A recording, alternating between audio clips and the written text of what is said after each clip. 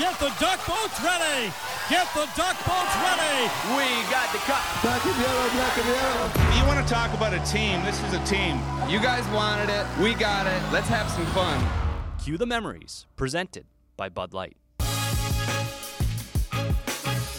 What's up, everyone, and welcome in to another episode of Cue the Memories, presented by Bud Light. Andrew Ferentz, for this episode, I'm thinking none of you guys were from Boston, but I think of all of you guys as sort of like an extension of the city and honorary Bostonians. And today's guest, Shawn Thornton, really fits that bill for me. Do you find that to be accurate? No, he's not a Bostonian. He's from Charlestown. There's a difference, Russo. Come on. Fair point. You know that. He's a townie. Across the bridge. Yeah. When I think of Shawn Thornton, I do think of Charlestown and across the bridge and all his connections. He was a guy who just knew people around town, and that included Boston. He did once in a while venture into the big city, but he always had something on the go. He was always making business connections. He was doing a ton of work for his foundation, raising money, and I know he was hosted several very successful events to raise money for his foundation. So the stuff off the ice, I think of him like that for sure. But I think the prevailing thought when I think of him is just in the room on the ice, just the guy that kept everybody honest. Whether it was guys on our team that were maybe their heads were getting a little too big, or were getting a little off the rails one way or another. He's the kind of guy that, would be able to speak up and kind of just cut to the chase and keep guys honest and say what needed to be said, that might've made, most people uncomfortable. He was also that guy on the ice that if somebody on the other team was getting a little out of line or things were getting a little goofy, he would cut to the chase pretty quick as well. Usually with his words before his fists, but if the words didn't work, he could definitely back those up. So, an incredibly honest guy, a guy that, knows how to communicate effectively, should I say? Yep, and I would say so. And just we had Soupy on here, obviously, talking about, the role of the fourth line and just how important they were to our team. And obviously Thordy being a massive part of that, right? Both through the really effective minutes on the ice, they were good players. I'll get him to talk about his backhand toe drag special move on his breakaway, which is actually pretty impressive. The guy had skill, he had toughness, he had a desire to be the best player in his role in the whole league. And that helped us win. Yeah, we talked about it a little bit on the Gregory Campbell episode, but for a fourth liner, he really was the quintessential Bruin. He cared, the fans cared back about him because of the way he played, and it just worked. There was that match between him and the city, and like I had said, off the ice, on the ice, he seemed like he was out of central casting for a Bostonian. It's like he was supposed to be in Boston. He was supposed to play for the Bruins. That's how I think of him. I think it's a unique thing to sort of take on the personality of your city, and maybe he didn't. That's just who he is. But I think he just fit in so perfectly. And, whether it was, fighting Matt Cook or, like you said, keeping people honest, even within the locker room, like he was a huge piece of the 2011 Bruins, and that came through to the fan base as well. But yeah, I just think there's no better perfect image of a Boston Bruin than Shawn Thornton. And, for a guy who, didn't have all the stats and didn't have all the playing time to make the impact that he did on the team and the fan base and the city, like that's pretty impressive to make your mark in the role that he had. Yeah, the weird thing about Thordy, though, is that he is down in Florida for sure.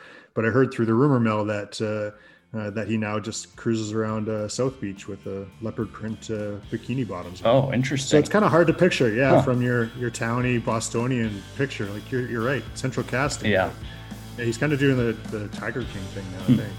Well, we'll have to ask him. We'll have to ask him. Yeah, well, let's ask him. We'll bring in Shawn Thornton right after this and talk about that and all things Charlestown on Cue the Memories, presented by Bud Light. Cue the Memories, brought to you by Bud Light.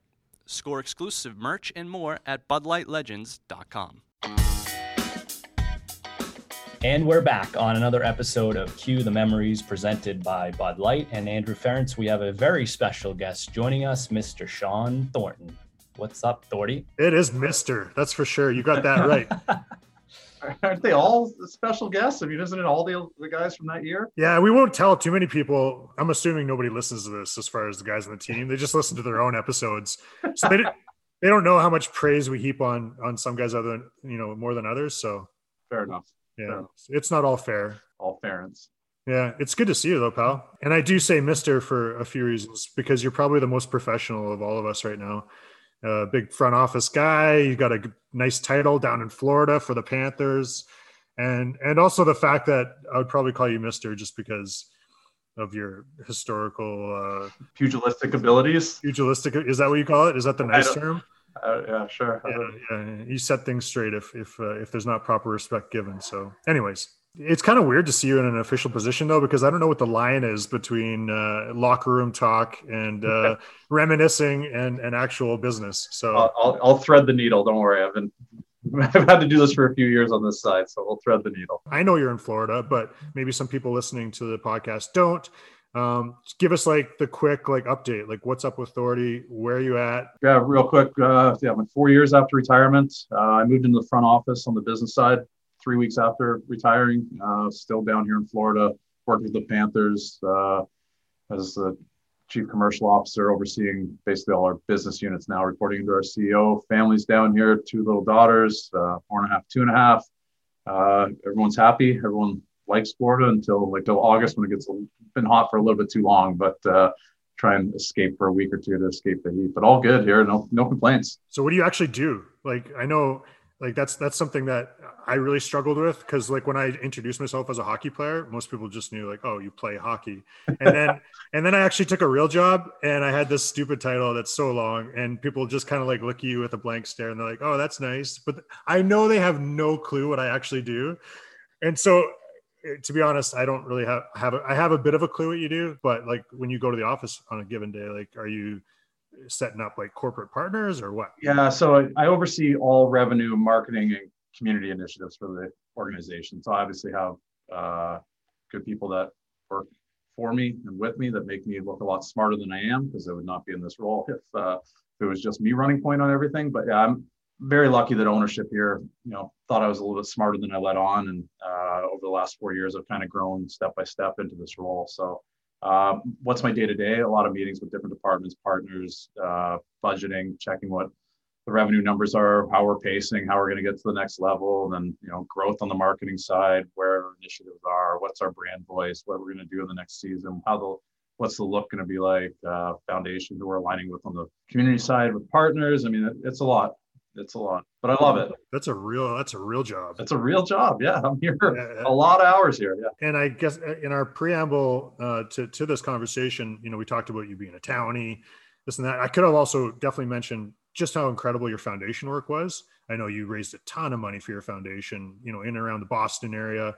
And you only get that done by being a really good people person. You're always meeting new people, always starting up conversations, always really interested in kind of what I just asked you, what do you do? How does it work? Who do you know? How do I know those people? How can we do stuff together? And you were so good at that. You really were. And, it's something that I always really admired. So it's good to see it.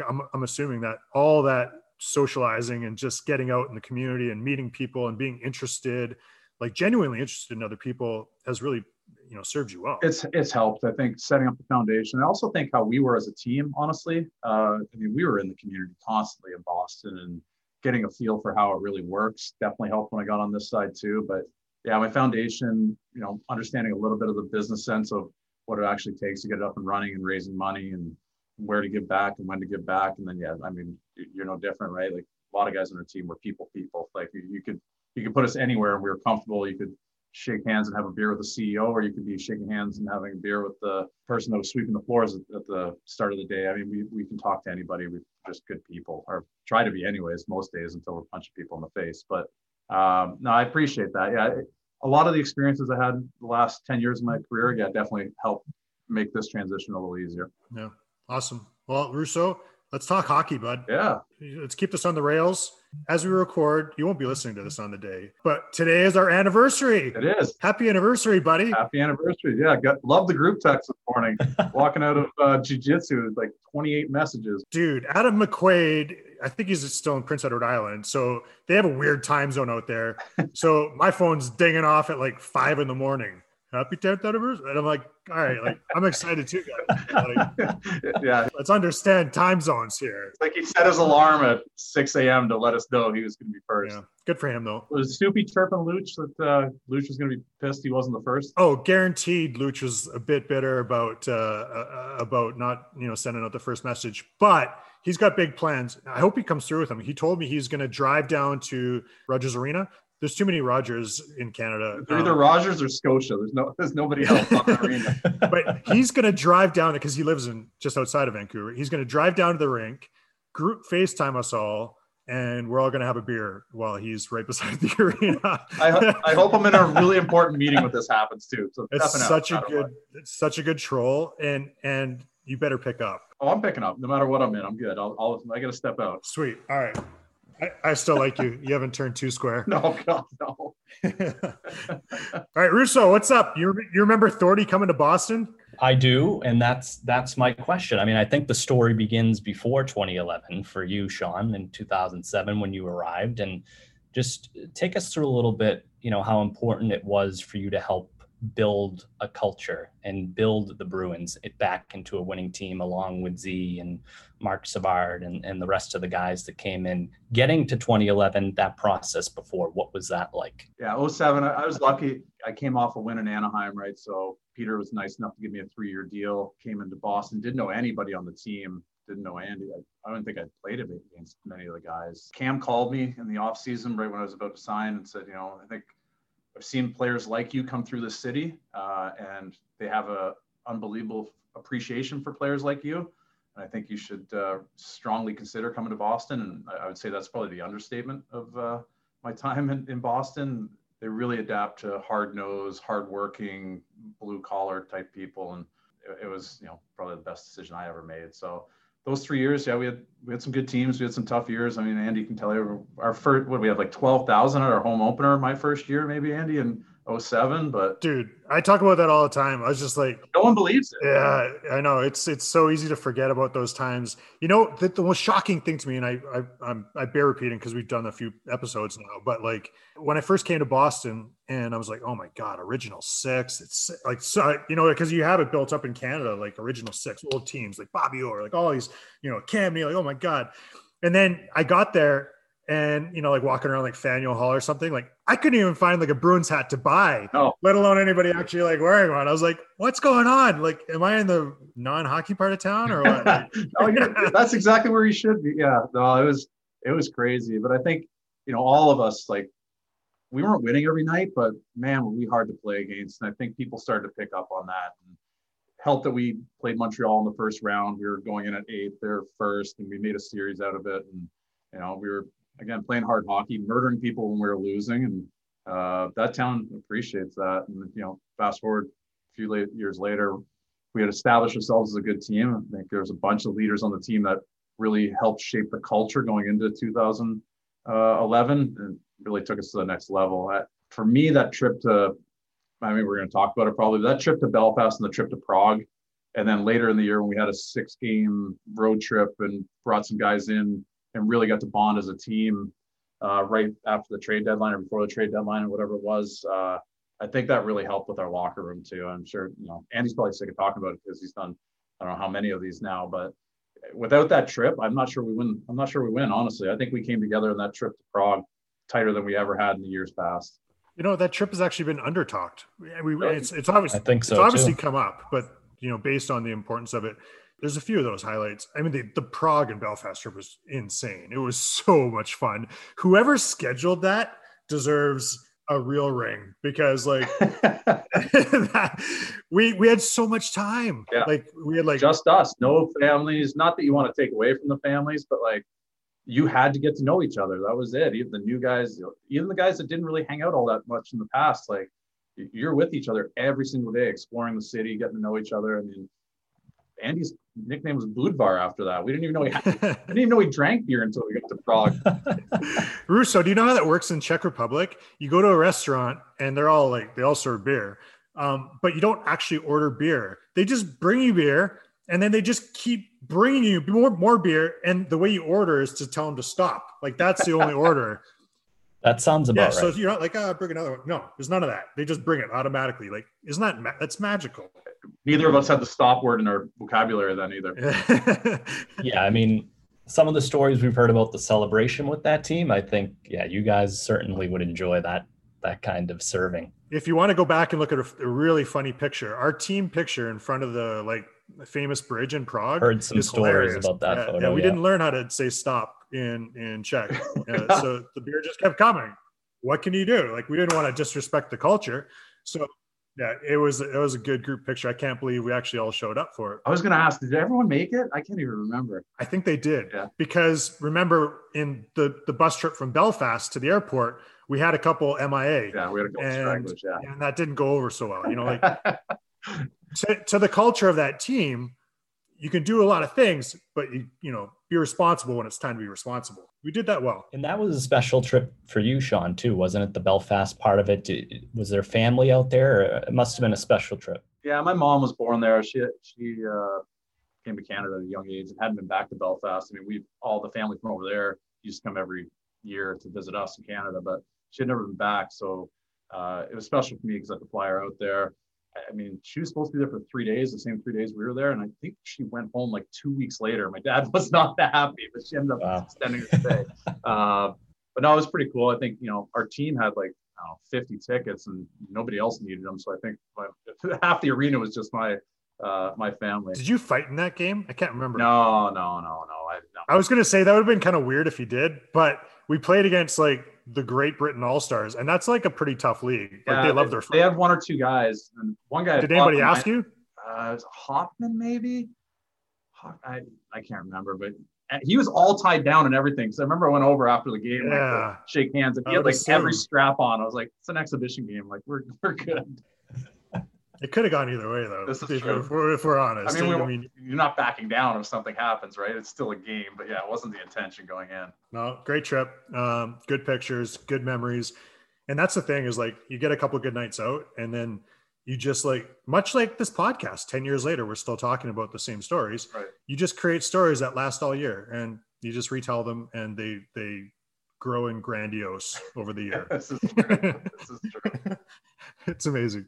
So what's the story behind the Merlot line? We heard a little bit from Soupy last episode that, you know, you didn't like the word Burgundy or Maroon or whatever Claude was calling you guys that year. You wanted Merlot. Take us through how the Merlot line identity formed. I think I just wanted to chirp Claude, to be completely honest. I think he was calling us the Burgundy line. No, me being a wine connoisseur, obviously, I said, no, we're more like a Merlot. We're a little grittier. So, and then I think, like, I don't know if Behind the Bee was around, or it's somewhere it got leaked out that Jeff Ward was chirping us after, I think it was after a Super Bowl party. Myself, Soupy, Pisey had a pretty good practice, and he basically said, hey, nobody can hang with the Merlot line after a party. And then somebody picked up on it and went out there. But, you know, I'm very lucky to have those two guys as line mates. I mean, that was a small piece of that puzzle. They definitely great hockey players that let me come along for the ride. Very rare to have such a, like, well-known, well-admired, I mean, within the room, it was obvious, but, like, by fans and by, like, the media, and, like, not even just within Boston, but, like, a little bit broader. Like, it's quite rare. Like, maybe Detroit, like, you remember, like, Draper and, like, some of those fourth lines he had when they were winning the cups, but, like, try to think of other fourth lines that had, like, their own nickname for, like, their practice jerseys, and, like, everybody knew their name, and, like, it's really rare, man. I'm a branding expert. That's why I'm in charge of this now. I've been doing it for years. What's your fourth line called down in Florida? I don't know anymore. I haven't. They got to come up with that. No, I mean, obviously winning helps, right? And then it's something catchy. Nobody else really has that. You know, Pierre's on NBC probably talking about it here and there, and it kind of, you know, just snowballs a little bit, but wasn't the intention. Literally, we just wanted to chirp Claude, I think. That's how it got started. Yeah, but I will say that you really kind of personified that kind of personality. I don't care if I play like 1 minute tonight it's going to be the best damn 1 minute of any like fourth line in the league. I was afraid I was going to be my last minute if I didn't. So. No, and it's not even like a shot. Like it's like you guys played a lot. Obviously, like, you know, you're leaned on, you know, heavier than most. I'm reminded that every time I turn on a playoff game now and I see guys just sitting on the bench, like it's insane. But like you guys played a lot, but like you really did have that kind of personality of like, we are going to be the best at this role, you know, of anybody. And it didn't just happen where people got to know about Merlot line or people like cheered for you guys, or, you know, you'd see the Thornton jerseys up in the stands. Like that was, you guys built that. And I think it was, you know, I don't know, it built up our culture around the room because there was a respect that just kind of flowed throughout the entire lineup because of it. I appreciate that. But I think it was the opposite. I think we're just falling in line. You look at Bergie and how he treats things and every day when he comes to the rink, and then you Z, and like, it's always like whatever position you're in, you better be the absolute best at what you're doing. So, I mean, we were just I guess another extension of that, lower on the totem pole. I don't think Bergie ever took a shift off either, or, you know, maybe didn't have a moniker on their line, but we're just trying to fall in line and not be disappointing to anybody else in the room at the same time. Yeah, but you know how it works, man. There's guys that will like look at that stat sheet after and complain about not getting enough minutes, or always just, you know. We just didn't do it in front of anyone else. We go have a like, I can't believe I only played 7 minutes today. Their fourth line played. No, we're lucky, and we got to contribute. Team, you guys obviously trusted us, loved us, and messaged it up as well. And Claude trusted us in most situations, and were able to roll when we could. And, you know, listen, we had off games. We got our asses sat down on that bench pretty quickly as well. But he also, you know, rewarded us if other teams weren't, or other lines weren't going the way they should. He'd fill us in and give us a few more minutes. So he was pretty fair about that stuff. You got to give him credit. Well, on the actual production, I have these notes that Russo sends out before each call. Yeah. Just he's our researcher. You're welcome. Believe it or not, I'm not the researcher, but in the notes, he's got career year in 2010-11. That was a career year for you. It was at the backhand toe drag year. Nah, I don't know actually. Because that was worth 10 goals. That one. So career year because we won, nothing else. Good answer. No, I think you put up some good numbers. Yeah, that unfortunately not a contract year. But as my life story is, yeah, it's my only time having 10 goals, 10 assists, I think so. 10 goals is a lot, man. Especially for me. Are you kidding me? No, trust me. It took me probably 7 years to get 10 goals. It took me another 7 to get my next 10. Fair enough. All right. Well, that works. So why was that though? Like you talked about the recognition with the fans and, you know, the fans appreciating you guys. Was it a matter of you guys thriving off of all of those things, you know, the trust from your teammates, the trust from the fans, even that you guys were able to succeed the way you did that year? As a line, yeah, I think so. I mean, we really fed well off each other too. We really complimented each other. Like we brought a little bit of a different skill set to the table as a line too. Paisley's one of the fastest guys that's ever been on 2 skates. So like he could get myself out of trouble when I wasn't fast enough to get out. I'd literally just ice pucks sometimes to get out of our zone, and he was like a dog chasing a chuck it. Just he'd go get that ball before somebody else would. Soupy's a really smart player. Had a bit of both. You know, he's a good hockey player. He's gritty, plays smart defensively. So I think a lot of it, we didn't even have to talk out there most days. We just had this thing after playing with each other for so long that we just knew where each other were. And it was a weird feeling. Like there wasn't much communication, but we were always putting pucks into areas where we knew each other were going to be. And obviously physicality was a big part of it too. We just wanted to apply as much pressure as possible and give the other lines a break when they could. And you had Marshy with you for a little while that year too. We did. Well, so I'd say 4 of those goals are probably from like the 14 games I played with Marshy, where he just set me up in the crease of Getzing. I haven't really thought about it, but yeah, he was the original Merlot line member. It was me, Soupy, and Marshy. He actually bought these like Merlot felt jackets for the 3 of us as a joke. I think we rocked him in Buffalo for the first time. Yeah, everyone forgets that Marshy started on that line. He quickly ascended and has never been back, obviously, but yeah, he started with us. In Belfast was our first game together, the 3 of us. Well, he's got you to thank. I'm sure he's compensated. Obviously, yeah. I saw him Sunday. That's all he talked about is how I set up his career for the next 15 years. Yeah. Well, you did keep him in line, though. This is true. You know, and I think that was the other thing that stands out for you is, you know, in the room. I kind of described it like, yeah, people see it on the ice of you keeping the other team in line, which was very obvious to see from your pugilistic abilities, as you said.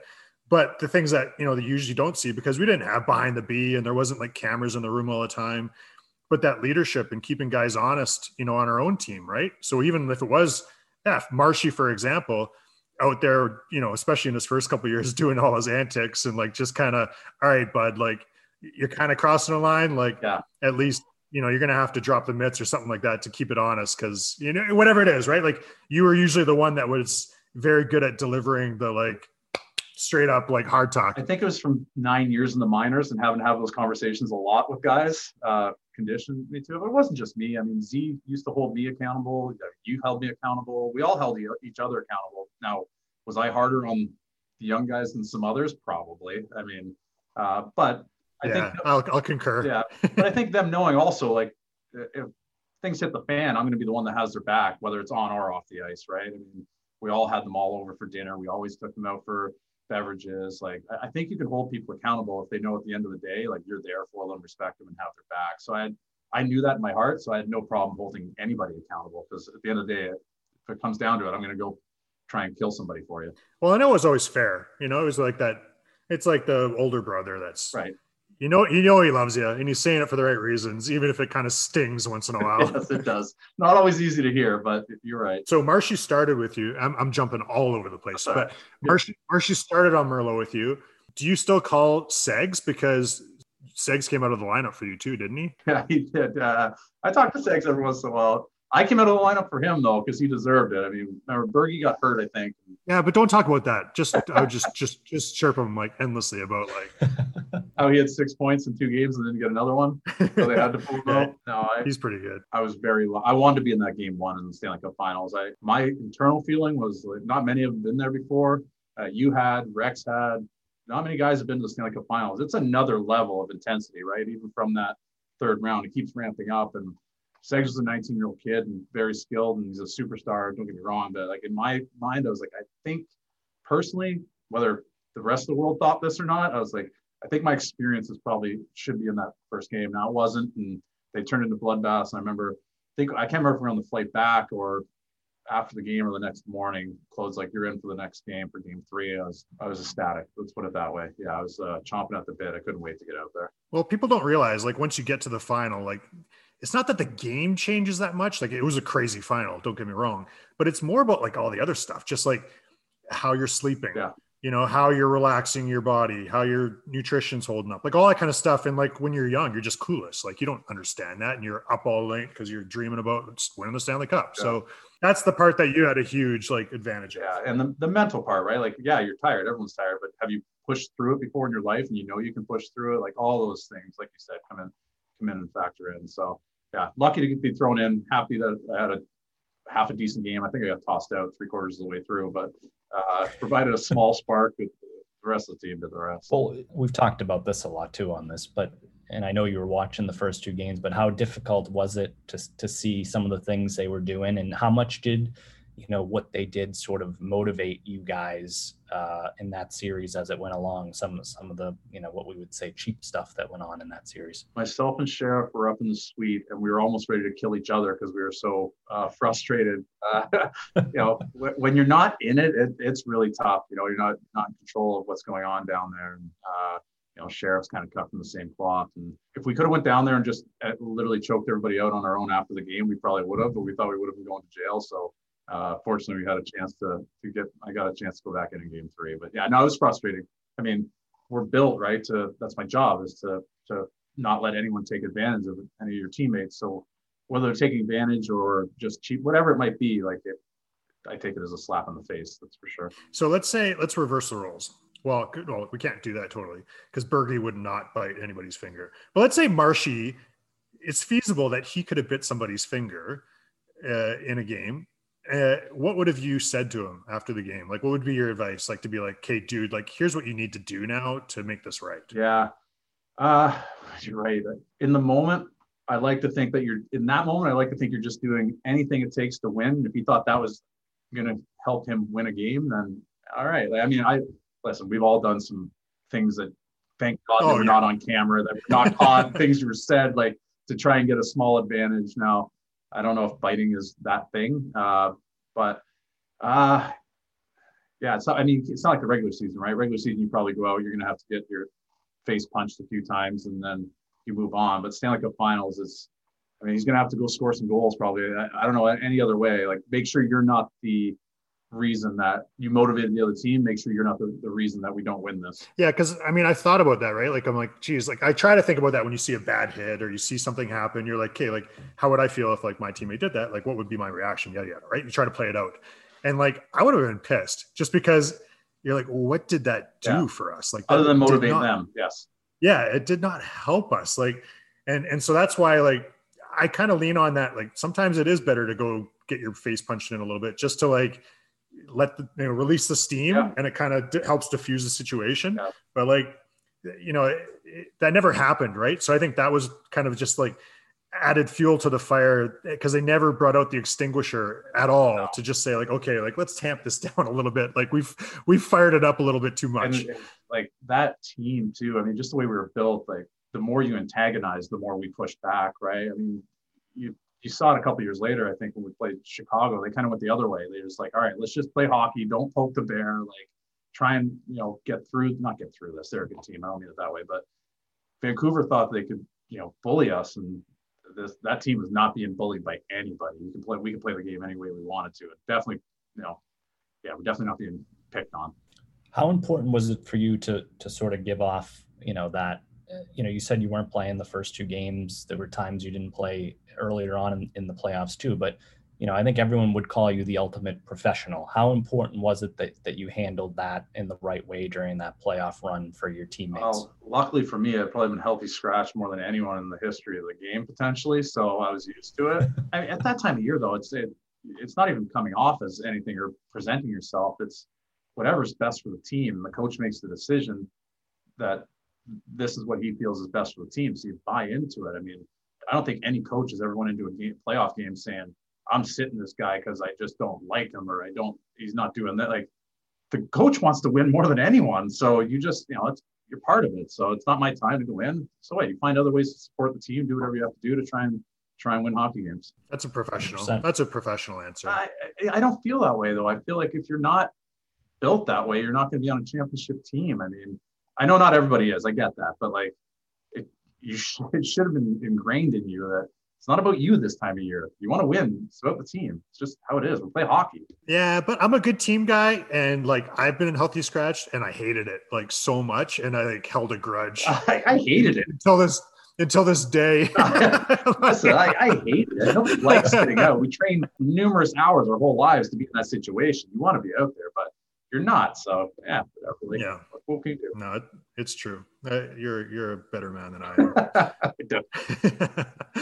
So there's a story in Full 60 to History, the book that we've referenced at times throughout this podcast, about you and Shane Knighty before Game 7 against Tampa, putting cup photos around the room. Take us through that, and is that a way of contributing even when maybe you weren't on the ice? Yeah, I mean, listen, there's some upside to being a healthy scratch. You can stay up a little bit later and hot stove over a few beverages, and I think Nalco actually brought it up to us when we were in like Tampa, like after morning skate. She's like, "You see all the pictures they have around here?" We're like, "Yeah, we do." And then we didn't really think anything about it. And later we're having beers like, "Hey, we're the Bruins. We're the original six. Why don't we have any of these things up there?"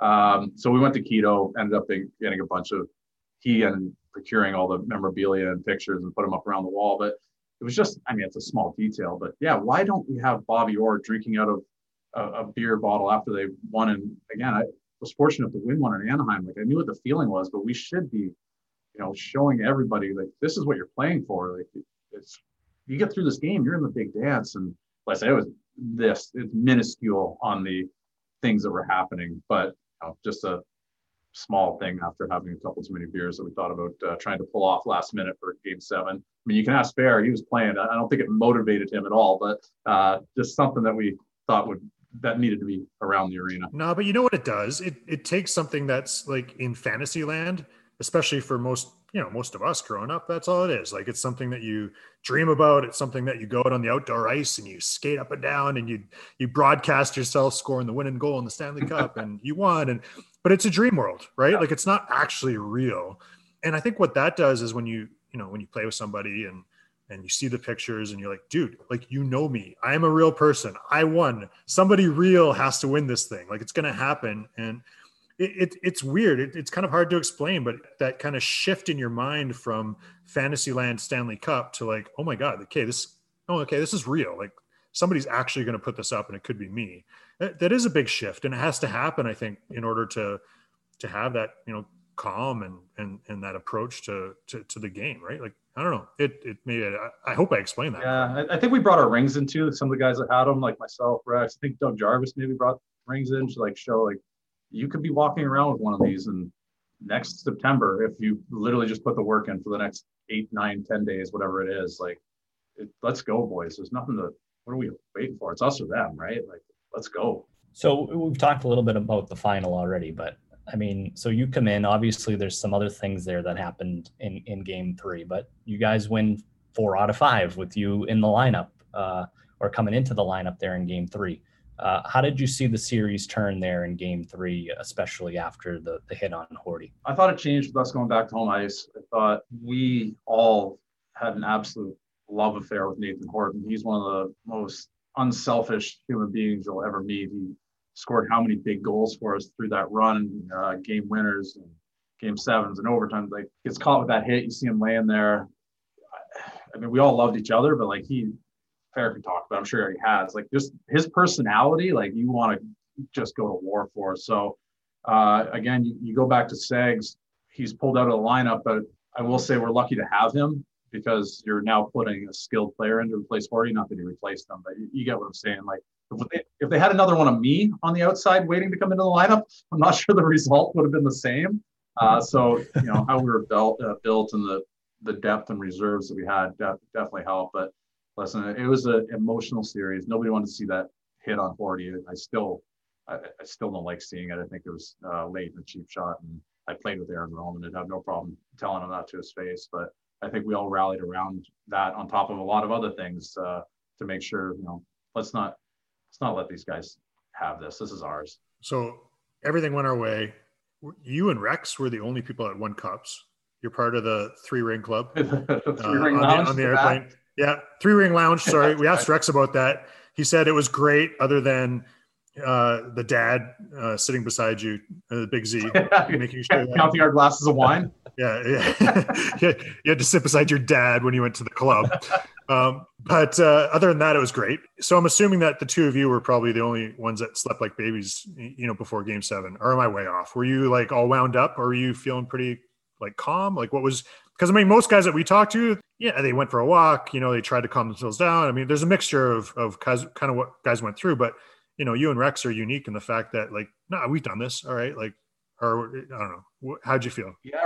Rex, he called me and asked me if he had a bottle of wine from when his rookie year or something he had bought. And he's like, I'm going to pop this because tomorrow's my last game. Do you want to come up and have a glass? And he obviously knew it wasn't going to affect me the next day. So I actually went up to his room. We had a glass. I don't know. Have you guys talked to Rex? He told you this already, or? Yeah, but he missed out the detail that the wine was from his rookie year. So yeah, we had a glass of wine. Yeah, I slept. I had a quiet confidence about us. I had no doubt in my mind that we were going to absolutely just destroy them the next day. Like, I don't know. I had a calming. I was fairly calm. I slept like a baby. Yeah, I woke up early because I was excited, but when I passed out, my eyes were closed. I was out and up early, ready to go. Well, you're drinking wine from 1962. That helps, yeah. Jeez. That'll put anybody out. That's great.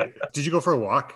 Everybody went for a walk around the ring, around the water. You were a guy that I would see early at the rink. I know that you probably had too much nervous energy. So is that what was your routine looking like when you got to the rink on a big game day? Because I could picture you bouncing around right now. I have it in my mind. Yeah, nervous energy, coffees and stuff. Yeah, I mean, not so much in the playoffs, but I've always conditioned I don't like fighting, right? Like, I never liked it. Wasn't the toughest guy in the world. But like, I had to get myself into a place to be able to enjoy getting punched in the head for games. So like, that nervous energy was just like more of a routine for me to get me into a place. I'm pretty laid back.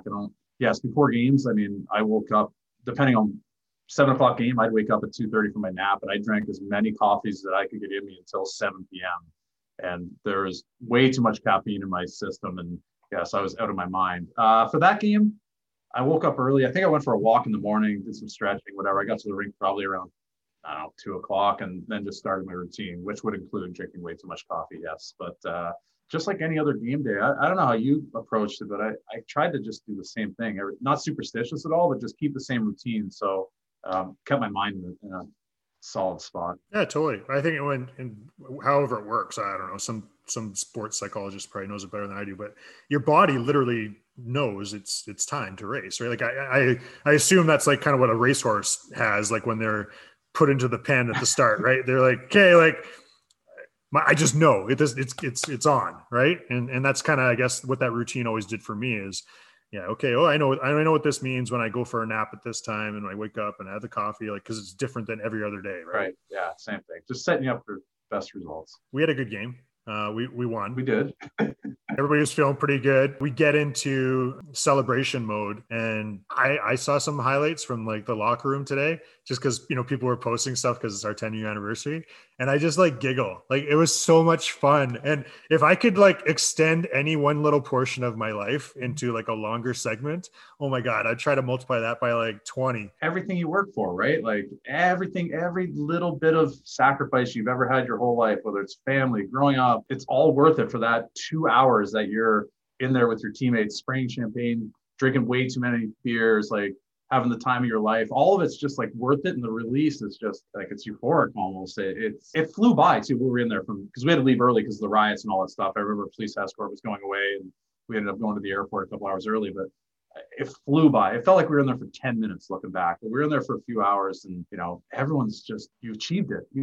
Like everything you ever wanted, you just achieved it. Yeah, it's amazing. I don't believe it that it was a couple hours. That's a lie. It was 5 minutes. I'll die on that hill. Yeah, right. Did your mom make it back from Belfast in time to come to the game? So my mom actually came to the game in Anaheim because of working and all that stuff. So she got to go to the first one. So my dad came to Vancouver. He brought his buddy out to Vancouver. That they made a trade. So my dad was there. Yeah. And was he just so jacked, like, to come on the ice? He was pumped, and then he's a little bit stubborn from a small steel town, and decided while the riots were going on, he wasn't going to take his jersey off and walk through them with his Bruins jersey, like looking for trouble. So come on, he was fine, but. Yeah, he's like, I walked home to the hotel. I'm like, what's wrong with you? But no, he was there. Yeah, I think Scott Oak actually interviewed him at some point. I'm not sure if he had to have had some beers on the way out there too. Like, he was probably half into it when we were parading the cup around the ice. But not, I mean, awesome moment for him too, right? I mean, both, as your parents sacrifice everything growing up, taking you to the rink at those god awful hours and taking you to terrible towns for weekend games, and yeah, he was pretty proud. It was special. I'm glad they both got to experience it. That's really funny. I can't believe we walked through. I know where you get your bravery from now. Jeez, that's like, I was gonna say that too. Did he get a TV? No, I'm just kidding. He didn't get a TV. New 50-inch. Oh. It's an exciting thing to think about again. But Fair, you handed the cup to Thordy. Do you remember that? And was that planned, or did you just see him and you handed it? What was that process like, the handoff? I knew he was in front of me, and I threatened his life. It's always planned, man. Come on. We all kind of know, but then it's got to be said, it's like, just so you all know, like, I'm next. It happens really quick, but everybody gets it.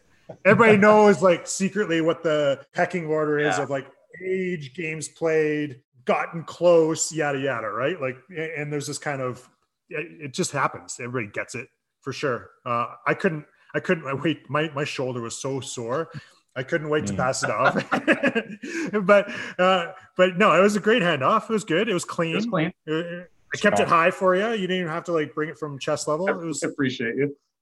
Yeah, man. I remember in Anaheim, I was so afraid to have it over my head. Like, I wanted to get it to the next guy so quick because I was I was there for half the year. I was like a pigeon on that team. So like, I remember thinking like, God, if that was the only time I won it, like, I had it over my head for like 5 seconds and gave it to the next person. So I think I tried to take my time a little bit with the Bruins one, but still, I mean, hockey player, not just me, all of us, like, you look at the time from the first guy that gets it to the last guy, like, we buzz through it because we're more worried about getting it to the next guy than we are actually us taking advantage of the situation. Who did I give? Did I give it to Shane Knighty, or I can't remember who I gave it to? Sides. Oh, I gave it to Sides. That doesn't make sense. That had to be the next up. There's no way I would have gave it to Sides.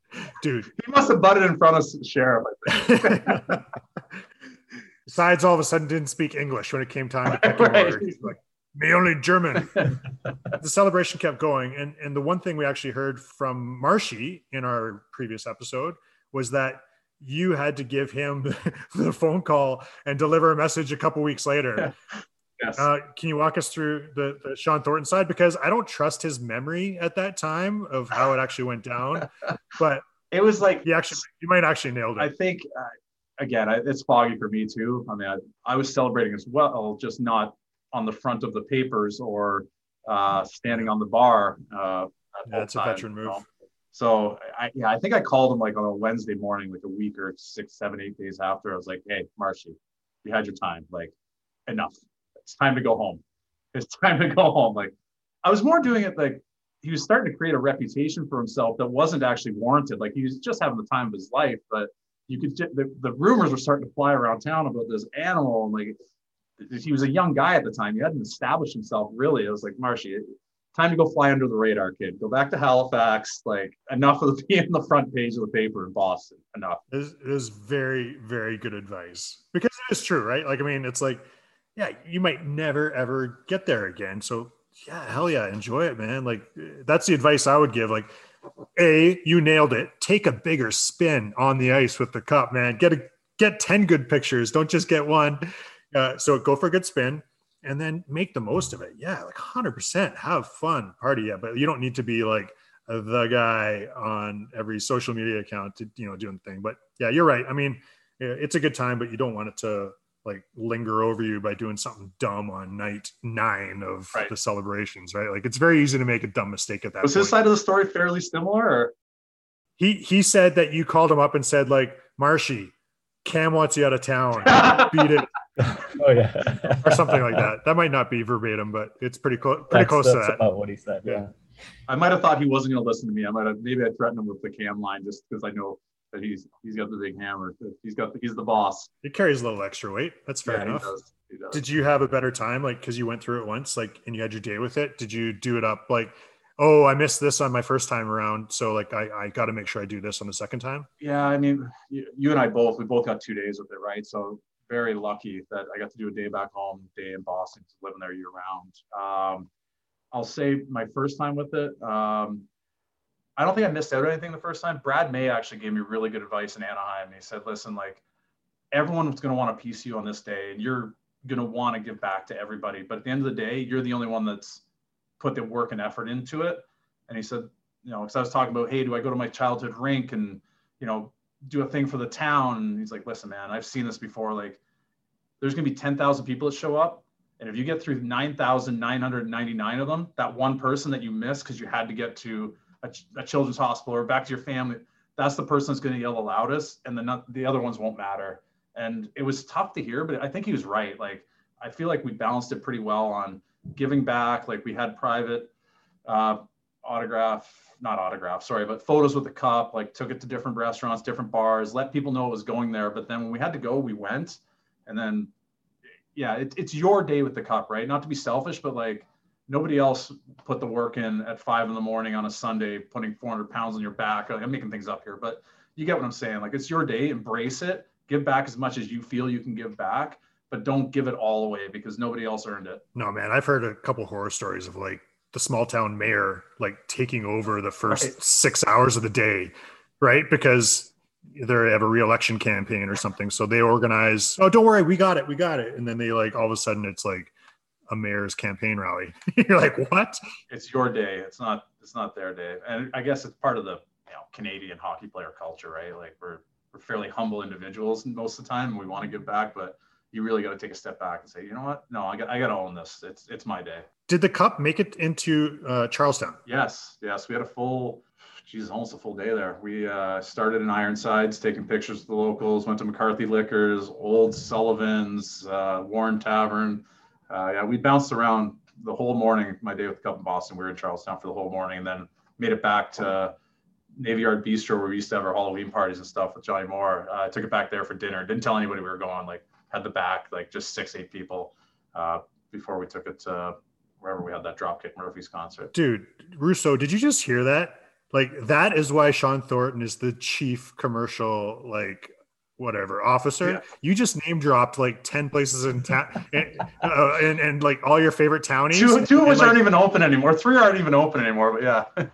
Oh, okay. All right. Well, fair enough. I was gonna try to chirp you just for like now he's gonna get another free sandwich. Yeah, great. That's yeah.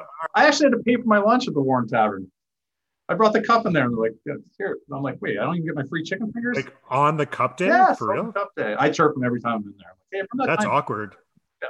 I don't think we paid for anything anywhere, wherever we went with that thing. You know what? People always say that you'll never pay for another beer in Boston again. I pay for tons of beer in Boston. Probably not as many as you because I'm way cooler than you, but yeah. Yeah, I don't know. Like, I mean, I don't want people to buy me beer, but it's cool if they offer it. You know, like, not bad. There's kind of a balance there, but no, trust me. Even if you win a cup in Boston, you still pay for beer. That's a fallacy. Not as many though. No, you get the odd one. That's true. That's good. But that's how we started the show, right? In the intro, and I think that's a good place to end it. Is you really embraced Boston, and it felt like as you went along here, like that you were always here, that you were born here, that you were a Boston native. Like there was a really special bond that I think you created with the city and embracing, Charlestown and Boston and just the local culture. How important was that to you? And as you look back now on your 7 years here, whatever it was, how much did Boston sort of become a part of your career and your life? Still feels like home. I mean, I've been down here for 7 years, but I still have my place in Charlestown. Get back as much as I can. I'm going to say a lot of that though, and minor league culture. I mean, when you're in St. John's, Newfoundland, and you're part of the community, and it wasn't like I came into Boston. It's like I got to make a concerted effort. When you play that many years in the minors, and you're in these towns that embrace you, like the town embraced us more than we embraced it, to be completely honest. So. I think the same in Charlestown, same in Boston as a whole. So, because I loved it there. Definitely the glory years, right? Like, no, there's no doubt about it. Those were the glory years, and very fond memories. And 10 years ago, today they'll never be able to take it away from us, right? We're on that trophy for 53 more years, I think. Fair. I'll be long gone before they rip our name off of it. So. Maybe I'll try to be commissioner and I'll change the rules or something. We get to keep that ring on. Yes, I love it. Work your way up the ladder at the office, would you? Yeah, I got to work on that. I think you're Bill Daly. Well, no. All right. Yeah, maybe. I'll consider it. You're a marketing guy. Come on. Revenue guy. You'd be great in CBA negotiations because you'd just give it straight. Right. That'd be good. Keep people honest in there. So I'll consider you. Yeah. Couple rapid fires to close out. We've asked everyone this. Foxwoods night, the bill that everybody's seen on Google and social media. Lots of Bud Lights. Who was drinking all of them? Ooh, Budvar, right there. I'm pretty sure I was straight whiskey that night. So yeah, nobody's owning up to it. Honestly, the mystery continues. Probably the younger guys didn't know any better, just wanted to grab the beers. I mean, there's got to be a picture of Segs with a Bud Light in his hand. All the pictures that are out there, Segs for sure. Yeah. Good guess. All right, last one. I think this one makes sense for Thordy, given what we've just said. Your go-to spot in Boston to get away from it all. What was your go-to spot? I stayed in Charlestown. They're so used to seeing me there that nobody ever really cared that I played for the Bruins anymore. It was like I was just Thordy at the end of the bar. So the Ironsides is closed now, but a lot of Ironsides. Yeah, Ironsides is probably my go-to spot, I'd say. Oh, good man. He even allowed us to come over a couple times. Nice. Love that's that. A good, true talent. That's a good man. Well, it's a real pleasure, bud. It's good to see you. Happy anniversary.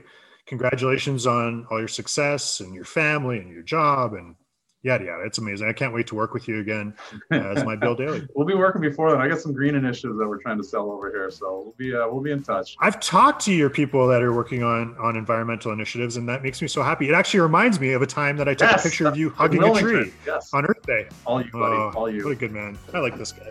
Awesome. Sean Thornton, thanks so much for joining us on Cue the Memories presented by Bud Light. We'll be back to wrap it up right after this. The Pro Shop, powered by 47 at the Hub on Causeway, is Bruins fans' one-stop shop to gear up for hockey season. Find the largest selection of authentic jerseys in the city, the latest in Bruins headwear from brands like 47, and even more exclusive black and gold merchandise.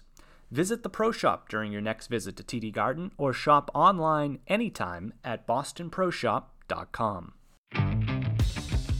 And we're back to wrap up another episode of Cue the Memories. Fair, I think back again through that, and you know, whether it's Sean or you or Z, you know, all those guys in the leadership group, like it just feels like all you guys were so calm all the time. There was always like that quiet confidence, and Thordy talked about it before, like going into game 7, like Rex talked about it as well. Like you guys were quietly confident, professional. You had so many guys like that. And it's like that's so rare to have a team of veteran guys like that were just able to carry through, you know, all the tough times and down 2-0 and young guys coming in. Like that was huge to that group, having that kind of mentality. Yeah. And I guess like just listening to you say that, I mean, I think that what provides that is you had some veteran guys that had been in the league for a while that had, you know, personalities that definitely lined up with each other. But, you know, really fitting to Thordy's conversation is like super honest guy, right? Like he is what he is. Like he's not trying to like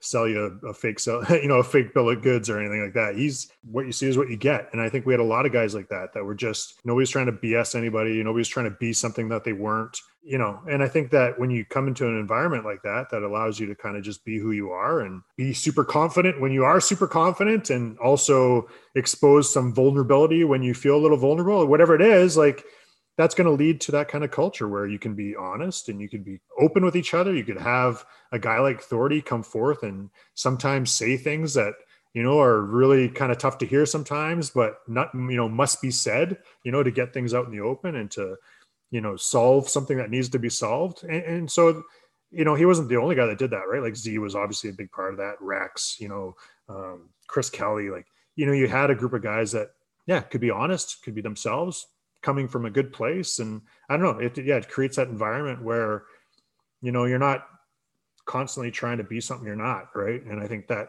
lends itself to, you know, that kind of atmosphere that is calm, that is comfortable, that you know, is honest and open, and I don't know, all the good things that make something, you know, it doesn't matter if it's an accountant's office or a hockey team or, you know, whatever kind of workplace it is, like that's just a positive kind of atmosphere to be in. Yeah. And just, you know, for a guy like, and he acknowledged it too, someone who, you know, wasn't always in the lineup, and, you know, he's on the 4th line, but man, he was just so influential to that group. And it's impressive to see what he did, and, you know, to not always, you know, be on the ice and contributing that way, to have the influence and the impact that he did is impressive. And he's remembered fondly forever here in Boston, Charlestown, and everywhere in between. Another episode, a great one, I thought. Fair. Thanks. Yeah, he's a good man. Thanks for doing it, bud. Of course. We'll see you guys next time on Cue the Memories, presented by Bud Light.